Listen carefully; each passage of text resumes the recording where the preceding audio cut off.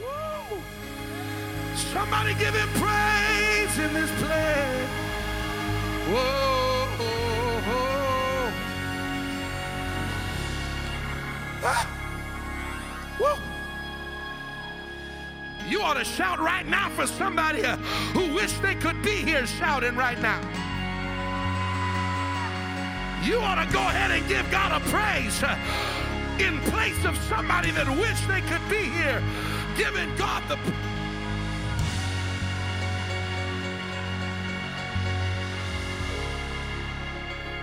Woo. I see Sister Ellison back there in the house of the Lord this morning. Somebody give God a praise for touching her today.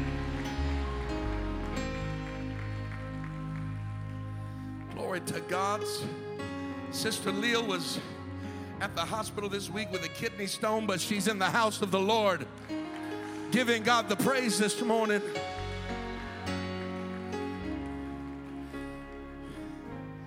God is good. God is good. Somebody said all the time, God is good. And all the time. Clap your hands one more time and give him the praise this morning. Woo. Glory to the name of Jesus. You can be seated for just a moment. My God, what an incredible presence of the Lord that we feel in this sanctuary this morning. Amen. I don't know about you, but I am so thankful to be in the house of the Lord today. Amen. Amen. And we're so grateful to have all of our guests that are with us this morning. One more time, Rock Church, would you help me give a great applause? Come on, help me really welcome all of our guests that are here in the house of the Lord with us this morning. We are so grateful to have you here with us in worship. If you're a first-time guest, when you walked in the door, you should have received a little VIP invitation. And if you did not receive one of those invitations, if you'll raise your hand really quickly, we can get one of those to you. But that invitation is for you to come right after the service when we dismiss. If you go out into the lobby, you're going to see a red carpet, and there'll be somebody there to escort you back. We have a special VIP room set up, and we have just a small gift that we want to give you this morning as a token of our gratefulness that you came to the house of the Lord.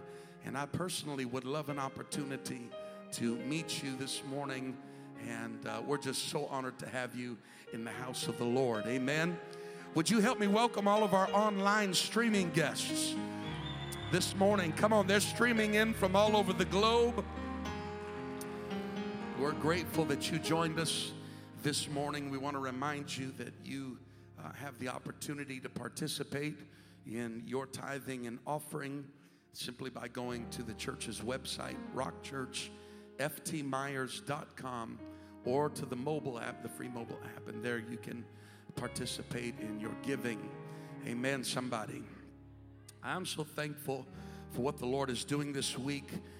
This week we baptized Saba in Jesus' name for the remission of her sins. Revival is continuing. And then I want to say a great big congratulations to Brother Matthew and Sister Camila Clark, who were married this Thursday at prayer meeting. I don't know where they're sitting. Where are they at? They up in the honeymoon suite. Up in the balcony in the honeymoon suite. I got my eye on y'all this morning. Amen. But we want to say great big congratulations to them. And I'm so thankful for what God is doing. If you are not aware, let me take just a moment to give you a brief update. As you probably know, the governor of Florida issued a stay-at-home order earlier this week for the entire state of Florida. But with that stay-at-home order, he listed churches as essential services. Amen. And there were some special language that was included in the order that I am very, very grateful for, that allow us to continue having church during these times. And I'll tell you, we need to pray. We need to pray for our governor. Amen, somebody. We need to pray for all of our leaders. But I want you to remember to pray for Governor Ron DeSantis. Because of his order, he has faced some tremendous resistance. And I was listening to a news press conference that he did the day after he released the order, and I appreciated so greatly what he had to say. Now, I'm not political, so please don't confuse what I'm saying with politics. But at that press conference, they were asking him questions about churches during this time, and I love what he had to say. The governor, now this is not somebody who espouses to be apostolic, but the governor said, I believe that churches are probably more important now than ever.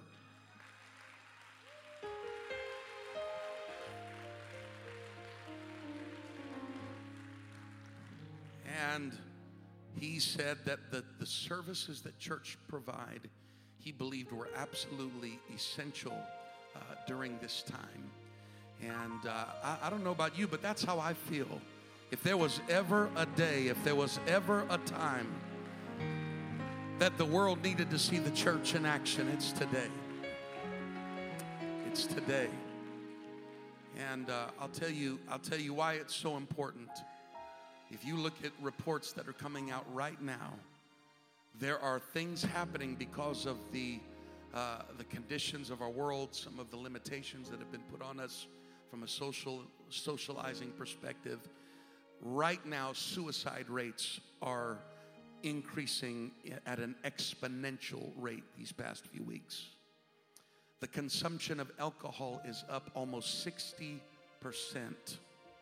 Domestic violence is in a drastic climb. They're not going to find answers for that at the hospital. I said they're not going to find answers for that at the hospital. But I'll tell you one place that has the answer. Come on, I said I'll tell you one place that has the answer. And I'm so very grateful. This morning, a couple of hours before service started, we received communication from a news network that wanted to do an interview with me. And so I gave them 10 minutes of my time this morning at about 9:30. And I had the opportunity to speak to the community of Fort Myers and Lee County and let them know that there is a church. This is in the interview. I hope they don't edit it out. That there is a church that is standing. That there is a church that is praying for them. That there is a church that is calling out to God on their behalf. My wife was there during the interview. I used those exact words. They said, is there anything else you'd like to tell the community? And I wanted our community to know that we are remaining faithful to God in prayer and doing everything we can to support them. Amen, somebody? And so I'm thankful for that. I want you to stand with me as we go to the Word of the Lord, the book of Mark, chapter number 9. Book of Mark, chapter number 9. I don't believe that I'll be before you very long this morning, but I feel like the Lord has spoken to me very directly with a word for somebody in this house today. Mark chapter 9, verse 17. While you're turning there, let me announce to you that we will be in revival service tonight at 6:30. Pastor Joe Rowley from Apopka, Florida will be in the building with us tonight. Amen. And it's going to be incredible. Pastor Joe Rowley will be with us tonight, and I'm just telling you, I believe God wants to do something absolutely amazing tonight. How many of you will be in the house of the Lord let's let God use us to shift the atmosphere of our community. Amen. Mark 9:17 says, and one of the multitude answered and said, Master, I have brought unto thee my son, which hath a dumb spirit. Now, you parents, don't highlight that in your Bible. Be walking around saying, you got a dumb spirit like the Lord. I need to take you to the Lord. That's not what he was talking about. Some of y'all can laugh a little bit. Amen. He said, I have brought unto thee my son, which hath a dumb spirit. And wheresoever he taketh him, he teareth him, and he foameth, and gnasheth with his teeth, and pineth away. And I spake to thy disciples that they should cast him out, and they could not. And he answered him and saith, O faithless generation, how long shall I be with you? How long shall I suffer you? Bring him unto me. And they brought him unto him, and when he saw him, the spirit straightway tear him, and he fell down on the ground and wallowed foaming. It is my perspective, and I've read some commentary, that perhaps this was the same reaction that the disciples were met with when they brought this young man to the disciples. When they brought him to the disciples, perhaps he fell on the ground and was wallowing, foaming. And it caused a reaction in the disciples wherewith they were unable to move in a way that they allowed faith to bring healing to this young man. And Jesus asked his father, how long is it ago since this came unto him? And he said, of a child. And oftentimes it hath cast him into the fire and into the waters to destroy him. Listen to the desperation of this father who has tried everything that he could to help his son. And it's been years from the time the boy was born that this has happened, and he has not been able to find help anywhere. And so finally in verse 22, he says, but if thou canst do anything, have compassion on us and help us. Jesus said unto him, if thou canst believe that all things are possible to him that believeth. And straightway the father of the child cried out and said with tears, follow me, Lord, I believe, help thou my unbelief. And for a few moments this morning, I want to preach about the paradox of faith. The paradox of faith. Can we put our Bibles down and one more time clap our hands and give the Lord some praise in this house? Come on, let's give God some praise. Hallelujah, Jesus. Whoa, God bless you. You may be seated. There are a couple of things regarding this text that stick out to me. Number one is that this man had tried everything that he could and could not find answers. He could not find relief. And he comes to Jesus and he said, if you can do anything, would you please help us? And I feel like telling somebody on the outset this morning that God can do anything. I feel like declaring to the world, look no further, because God can do anything. Our world doesn't have all of the answers. Medical science doesn't have all of the answers. Politicians don't have all of the answers. But can I tell you that when you come to Jesus, He has all of the answers. And not only does He have all of the answers, but He has all power in His hand. The question is, can you help me? I came to declare emphatically to you that Jesus is all the help that you'll ever need. If God can't do it, it cannot be done. When you find Jesus, look no further, because God can do anything. I wish I had a believer. Jesus looked at him and said, if you can believe, all things are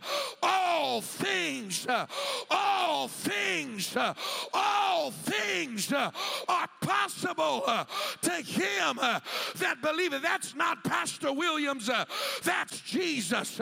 He said, if you can believe, I can do anything that you need me to do. I wish I was in the right church this morning. If you can believe me for it, there is no limitation to my power. There is no limitation to my answers.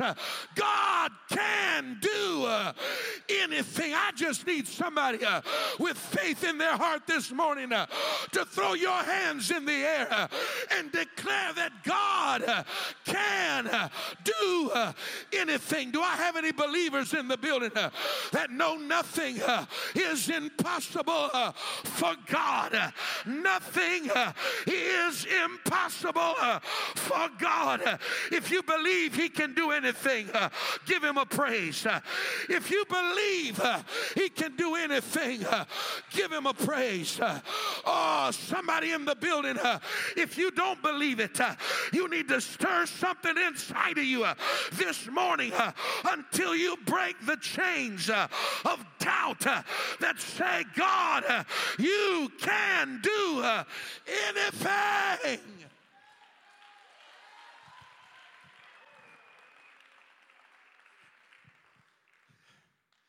God can do anything. They brought their son to Jesus because they knew about the miracles which He had done. And yet when they get there, there is a paradox of faith that they must deal with. It is a picture of the real struggle that all of us face at times. Lord, I believe, but help thou my unbelief. Do I got anybody in the building that knows what I'm talking about?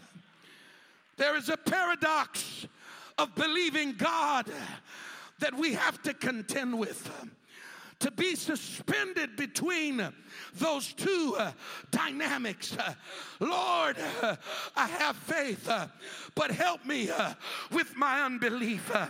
Lord, I believe, but I got something over here that's nagging at me. God, I want to believe that nothing is impossible, but I've got something over here I'm contending with. I wish I had a witness in the building. Lord, I want to be one of those people that say you can do anything, but what about this over here, God? I want to be one of those people that can testify that nothing is impossible for you. But the fact is, I've got a son over here that's been this way from the time he was born, and nobody, Lord, I believe, but help thou my unbelief. I wonder if there's anybody in this place that's ever lived long enough to find yourself in the paradox of faith. Lord, I got faith, I know what your word says. I know what you can do.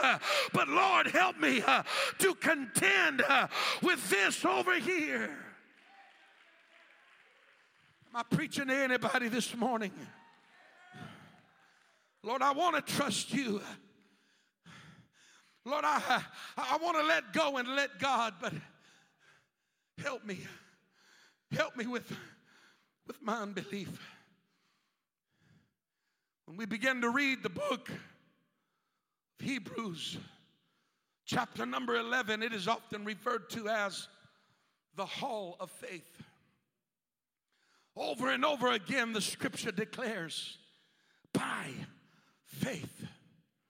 And it gives us example after example of patriarchs and matriarchs of the scripture who had a testimony of faith. But can I tell you that even in the greatest examples of faith, they are full of examples of people who had to exercise their faith in a paradox of unbelief. They had to learn how to exercise their faith in the middle of circumstances, in the middle of dynamics that spoke to them and told them it is impossible.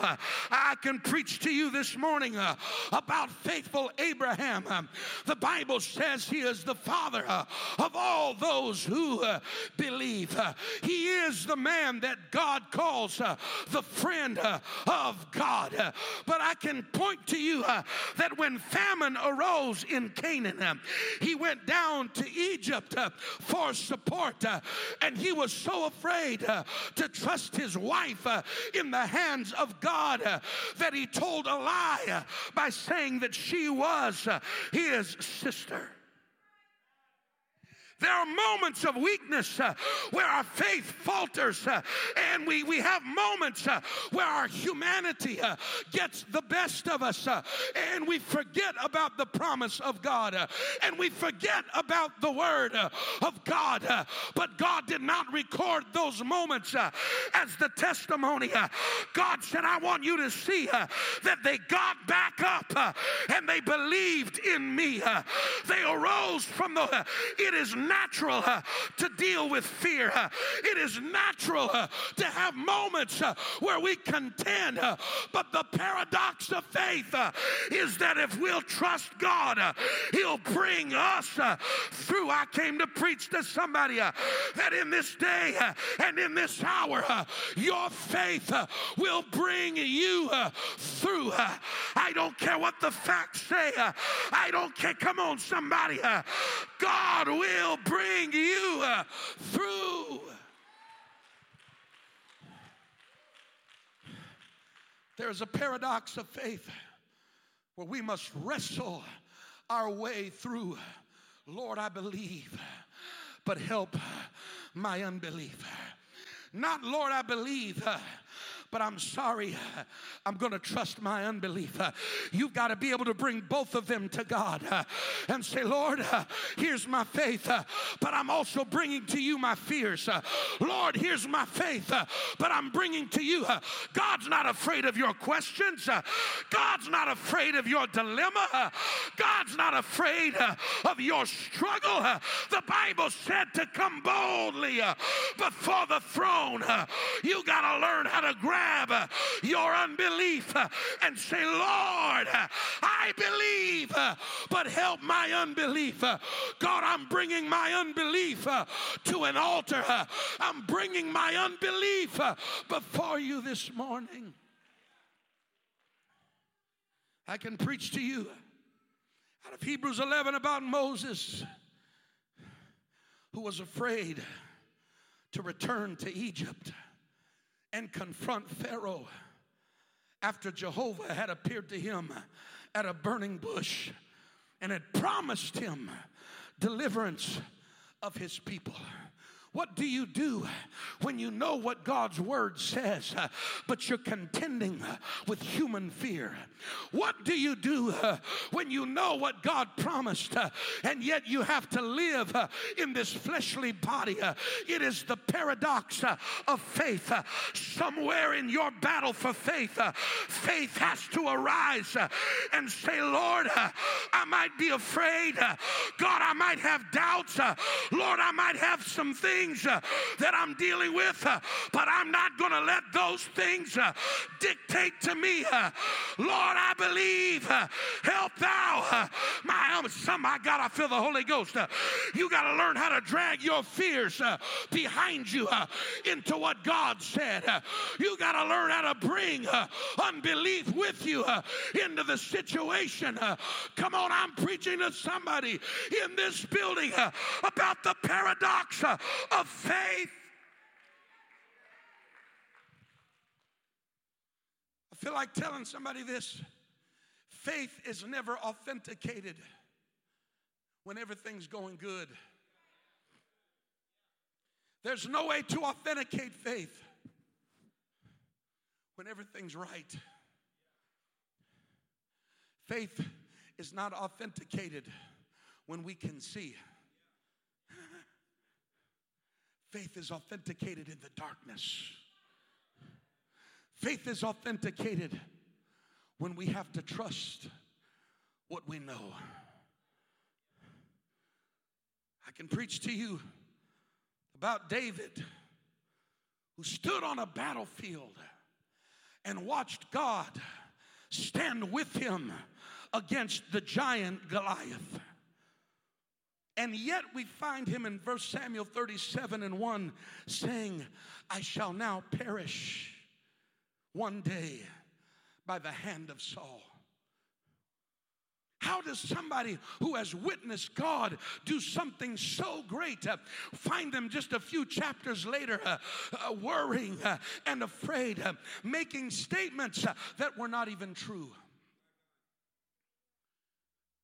I'm talking about David, a man after God's own heart. I will one day surely die at the hand of Saul. That's not real. That's not true. That is the voice of fear speaking to David. Oh, one day he's going to kill me. One day I'm going to die. One day, no. That's the voice of fear. But David had to contend with the paradox of faith. I know God did it before, but will he do it again? I know God brought the giant down, but can he keep me from Saul? I'm preaching to people right now. God has showed himself strong to you.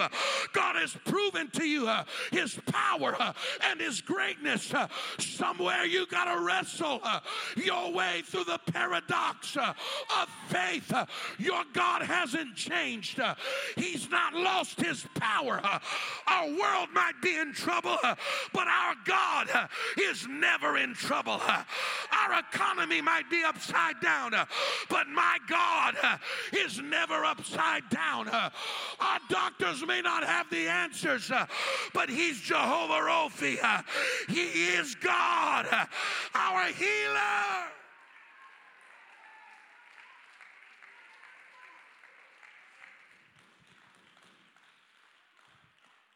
What about the great Elijah, the once intrepid prophet who prayed and fire fell from heaven and consumed the prophets of Baal? And just a few short verses later, we find him hiding under a bush because of the threat of Jezebel. What is it? It's the paradox of faith. God, I believe, but help my unbelief. Come on, I'm preaching to somebody in this place that right now in these times, you've got to reach forward and grab a hold of your faith. You've got to reach forward and grab a hold of the Word of God, because there are going to be voices from every corner that speak things into your life that will invoke a sense of doubt, that will invoke a sense of fear. But somewhere you got to have enough strength to bring those fears before your God and say, Lord, I believe, but help thou my unbelief. Lord, help me overcome this. God, help me overcome this. You've not given me a spirit of fear, but of power and of love and of a sound mind.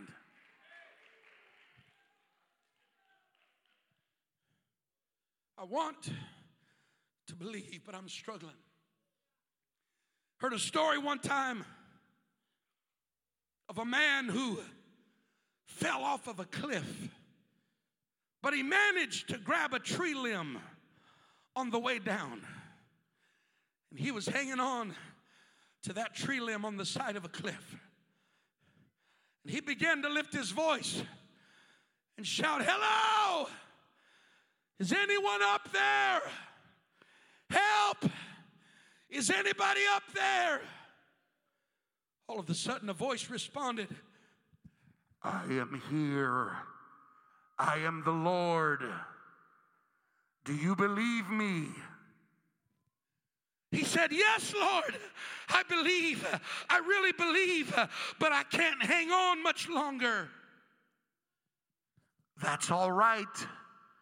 If you really believe, you have nothing to worry about. I will save you. Just let go of the branch. There was a long pause, and then the man said, is there anybody else up there?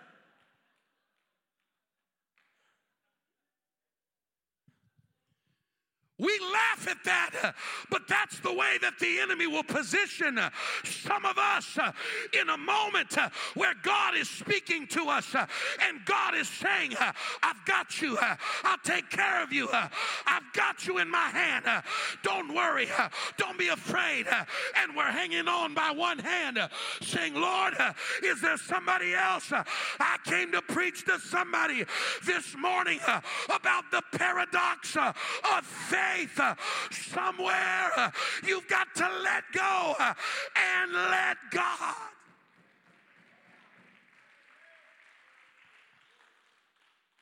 I want to believe that you can do it for me, but I'm struggling with letting go and letting God. Romans chapter 12 verse 3 declares that God has dealt to every man the measure of faith. Not a measure, but the measure. Why is that important? Because God doesn't give some people a little bit of faith, and then God gives somebody else a lot of faith. God gives every man the measure of faith. Faith is not about the measure. It's about what we do with what God has given us.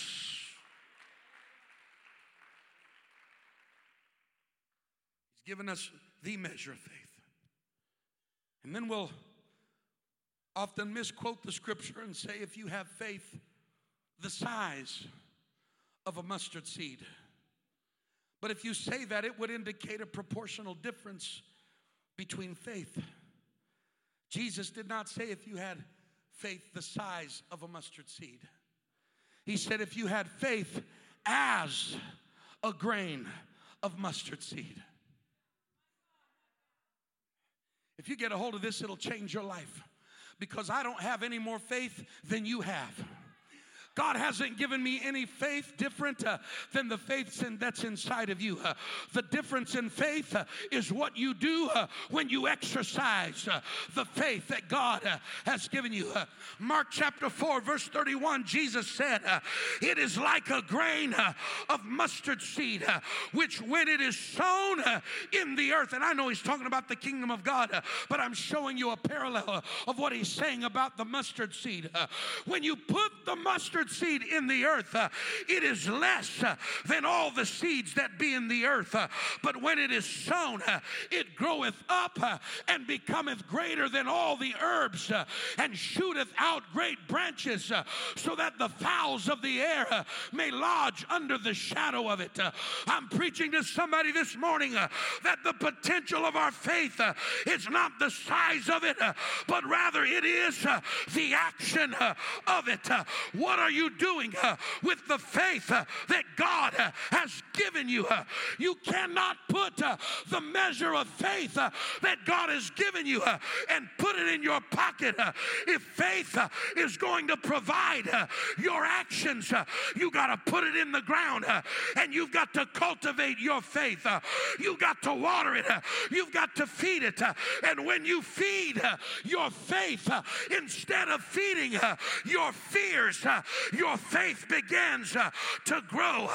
Your faith becomes structure. Your faith becomes a place of resilience and power that's in your life.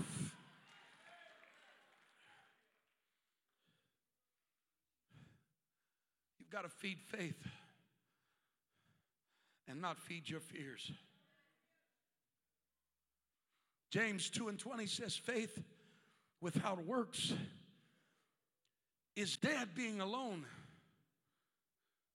If you just stick that seed all by itself there on the ground, nothing will happen. And though God gives every man the measure of faith, he does not remove the challenge of unbelief. And so there are these two natures that coexist: belief and unbelief.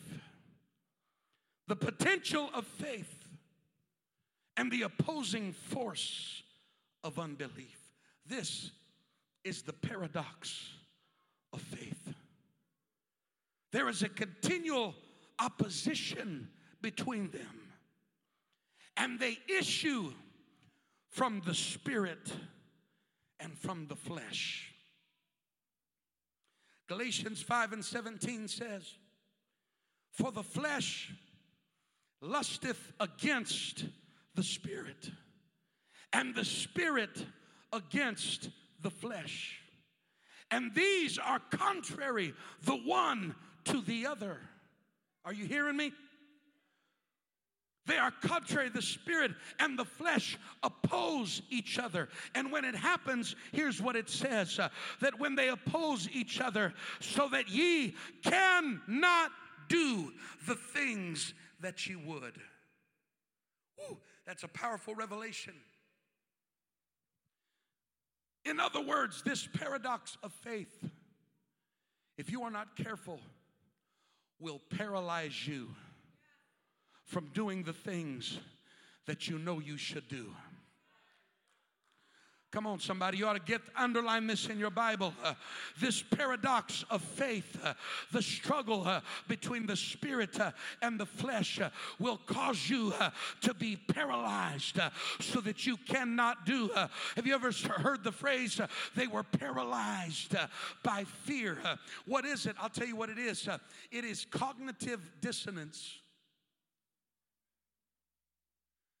It is one part of you saying, I know I should believe God. And another part of you saying, but what if? But what about? But what if? I'm gonna say something here really quick.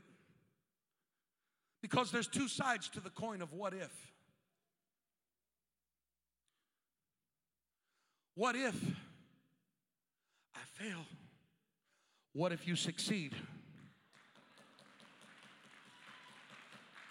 If you give in to the flesh, it's going to focus on failure. If you give in to faith, it's going to focus on success. Come on, somebody.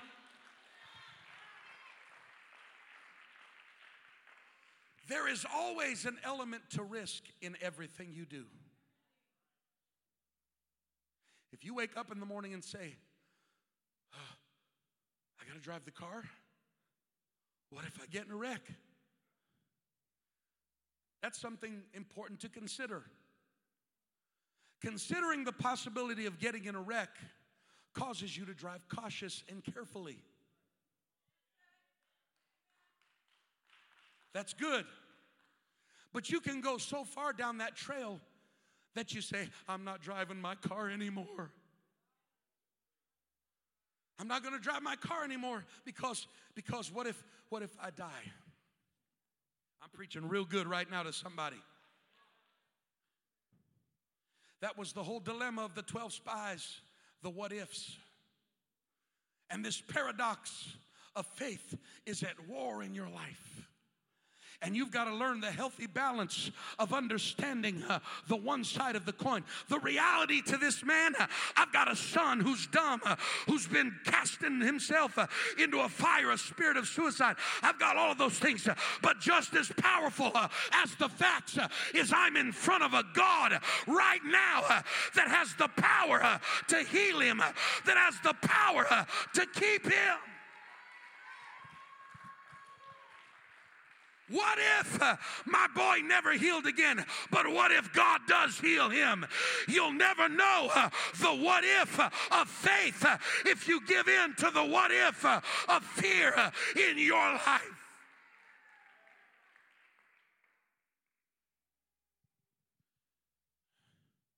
They are contrary one to the other, so that ye cannot do the things that you would. I would do this, but I'm conflicted.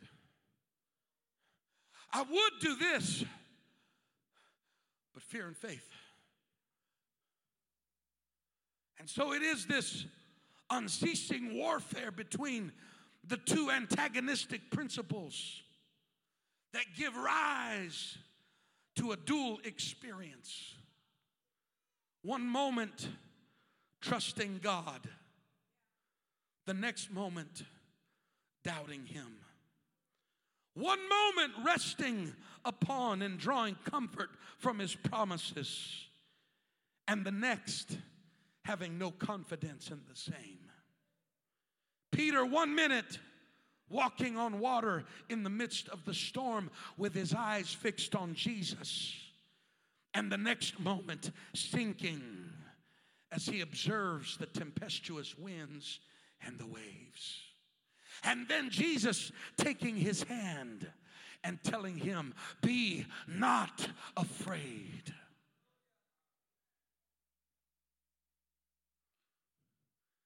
was a story one time of a boy who was caught in a house fire in an apartment. They lived on the second floor. And the stairwell and fire escapes had caught fire. And the boy's father had managed to get out of the building thinking that his son had already left. Come to find out his son had been trapped in the building. The father was standing outside of the building hollering when all of a sudden his boy appears in the window of the apartment. Fire and smoke billowing. Son, I'm right here. Dad, help. Help, Dad. The flames, the fire. I'm afraid, Dad. His dad was standing right there. He said, son, I'm here. Can you hear me? Son, I can hear you, Dad. He said, son, I'm standing right here. I want you to jump. I want you to jump, son. I'll catch you. And the boy said, Daddy, but I can't see you.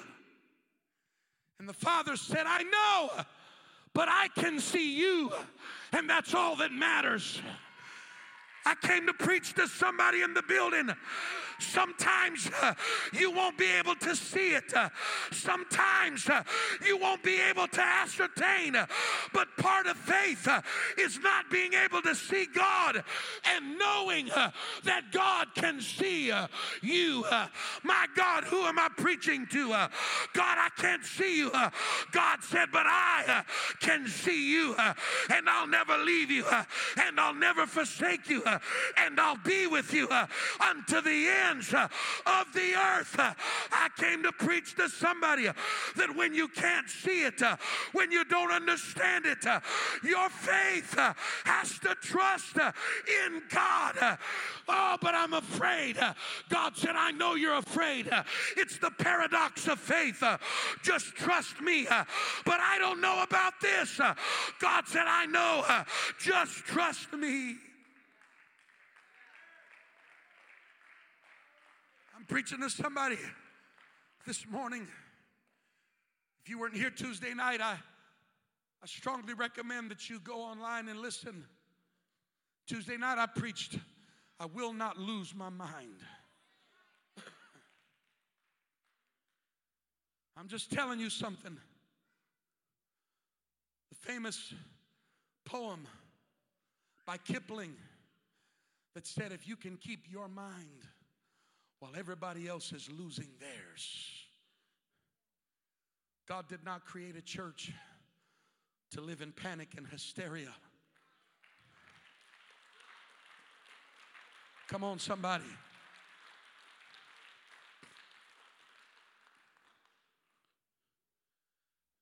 Do we drive our cars carefully? Absolutely.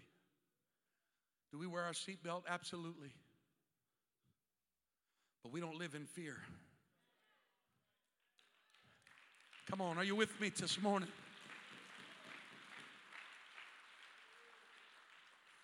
What if you get in a car accident? Then I trust God's going to take care of you. And if it's your time to go, my times are in His hands.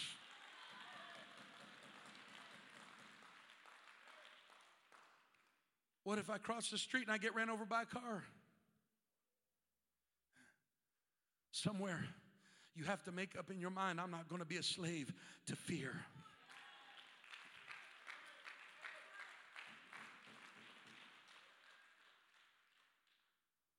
I'm almost done if the musicians want to come. Faith is not merely you holding on to God, but it's realizing that God is holding on to you.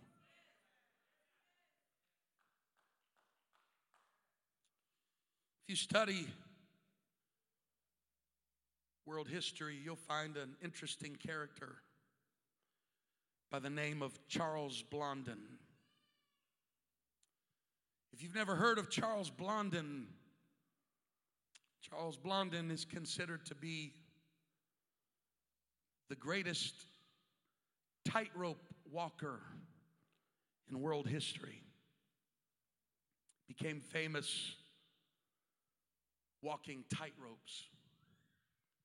And in particular, he was known for one day installing a tightrope that stretched all the way across Niagara Falls.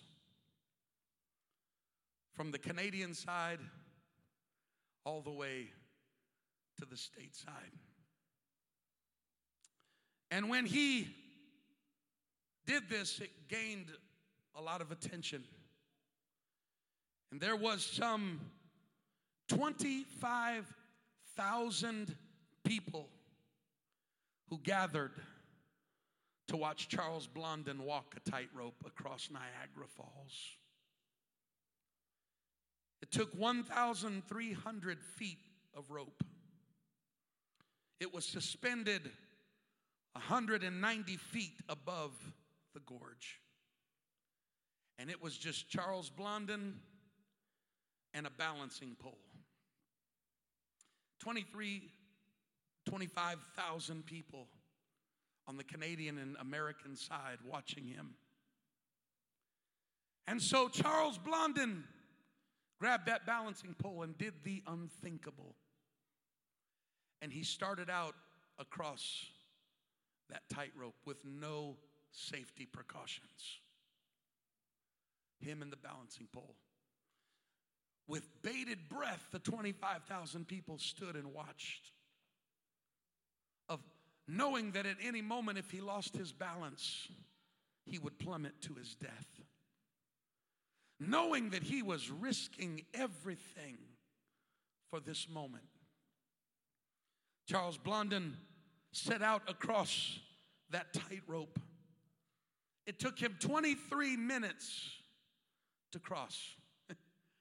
I can't balance for 23 seconds. For 23 minutes, suspended 190 feet above gushing waters, he walked across that rope. The people, when he got to the other side, cheered with roars of cheering at this unbelievable feat. A short time later, Charles Blondin wanted to do something else, so he advertised and invited everybody back to the spot in Niagara Falls. He was going to cross again. But this time, he was going to up the odds. And instead of walking forward, he was going to do the whole thing walking backwards. So again, thousands of people gathered. As he attempts his second crossing, and he grabbed his balancing pole, and minute by minute, second by second, Charles Blondin crossed backwards. And when he got to the other side, the crowd could not believe what he had just done. And they erupted in cheers and chants at this incredible feat that Charles Blondin had done. A little while later, Charles Blondin wanted to do something again. So he invited everybody back. And this time, not only was he going to cross the rope backward, but he was going to do it with a sack over his body. As they stood in anticipation, you know the story. He put the sack over his entire body. And Charles Blondin crossed over Niagara Falls. Again, blowing people's mind. They could not believe what this man had done. Everybody was cheering, and he was making headlines across the country at this unbelievable feat. He got caught up in the momentum. And a little while later, he said, I got to do it again. And he invited everybody back. This time, he was going to do it in the middle of the night with no light. And so in the darkness, thousands and thousands of people gathered. And Charles Blondin crossed Niagara Falls in the middle of the night. To outdo himself again, a little while later, he invited everybody back. He was going to take it to another level. This time they watched as Charles Blondin took his balancing pole and he walked out into the middle of Niagara Falls. And he did a headstand in the middle of the tightrope. People could not believe the sheer courage, fearlessness of this man to accomplish this feat. A little while later, Charles Blondin invited everybody back, and this time he said, I've got to really push the limits. And so this time, as he mounted the rope, he didn't take a balancing pole with him, but instead a table and a chair. And he carried the table and the chair and walked all the way into the middle of Niagara Falls on the tightrope. And he put the table and the chair and balanced, and then sat on the chair with the table in front of him on the tightrope. People could not believe what they were seeing. This man's feat, his capability to balance on this rope. A short while later, Charles Blondin upped it again. And he invited everybody back. Now there's just untold thousands of people that are there to watch Charles Blondin. What could he possibly do different this time? This time, he took the table, the chair, and he had a sack of things with him. And he got out to the middle of the rope, and he set up the table balancing, and he set up the chair. And he pulled out ingredients from the bag, and he made an omelet while he balanced on the tightrope. This isn't a fiction story. You could read this in history. Finally, one more time, he invited everybody back. He had now done over 300 journeys across the tightrope.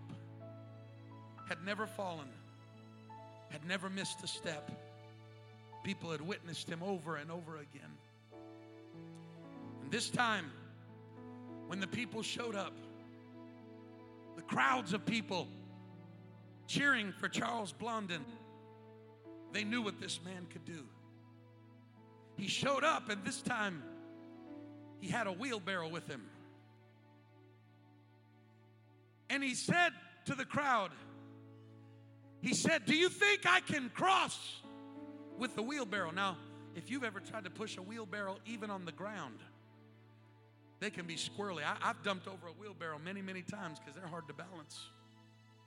He said, "Do you think I can cross with the wheelbarrow?" Everybody shouted, "Yeah." He said, "Do you think I can cross with the wheelbarrow and somebody in the wheelbarrow?" Everybody, "Yeah." He said, "Okay, I need a volunteer." And not one single person was willing to get in that wheelbarrow. Sometimes faith is easy to shout and to speak until God is saying, "Come with me." It's easy to shout faith on a Sunday night when we're saying, "Yeah, God can do anything. Go, God, you can do anything." But what about when God said, "Take my hand"? What about when God says, "I know you're afraid, but trust me"?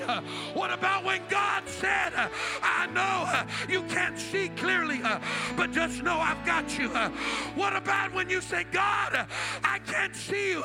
I'm preaching to somebody today in the middle. Come on, that's all right. You can come to the altar. I'm preaching right now to somebody that you're living in the paradox of faith. And part of you says, "I want to trust God. I want to believe God." But there's something you're wrestling with. I'm telling you this morning, come on. They're coming from the balcony all over the building. Come on. I'm telling you this morning, God has extended His hand to you. And God is saying, "Come on. If you believe, anything is possible. If you believe, I can do anything you need me to do. If you believe, I can be whatever you need me to be." Come on, somebody in this building right now. Don't you leave your fear in that pew. Don't you leave your trial in that pew. But grab your fear, grab your challenge, and bring it before God. "Lord, I believe, but help thou my unbelief." Come on, somebody right now, lift your hands. "Lord, I believe, but help thou my unbelief." Come on, don't be ashamed. It's normal to be afraid. It's normal to be challenged with fear. It's normal to have to face uncertainty.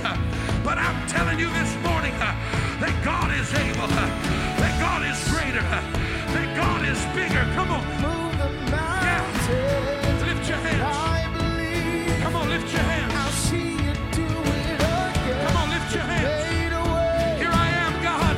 when there was no way. Here I am, God. I believe. I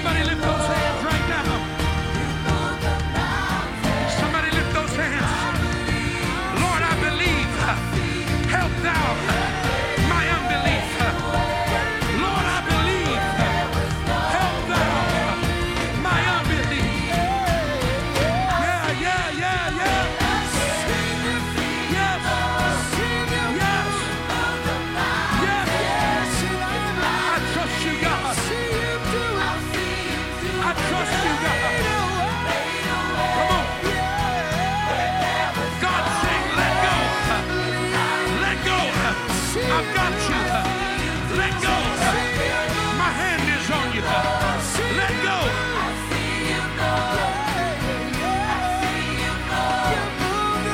Yeah. You made a way. I believe.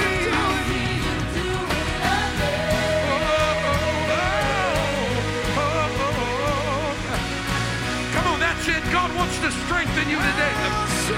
God wants to strengthen you. God wants to take you by the hand. God wants to wrap his arms around you. God wants to pick you up.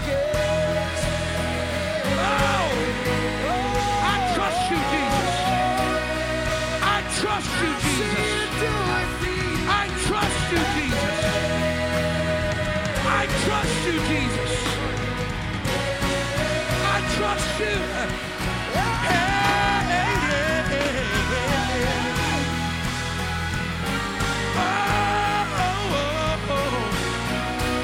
Come on.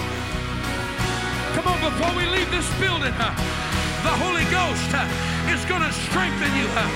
Before we leave this building, God's going to touch your mind. Before we leave this building, God's going to touch your spirit. Before we leave this place.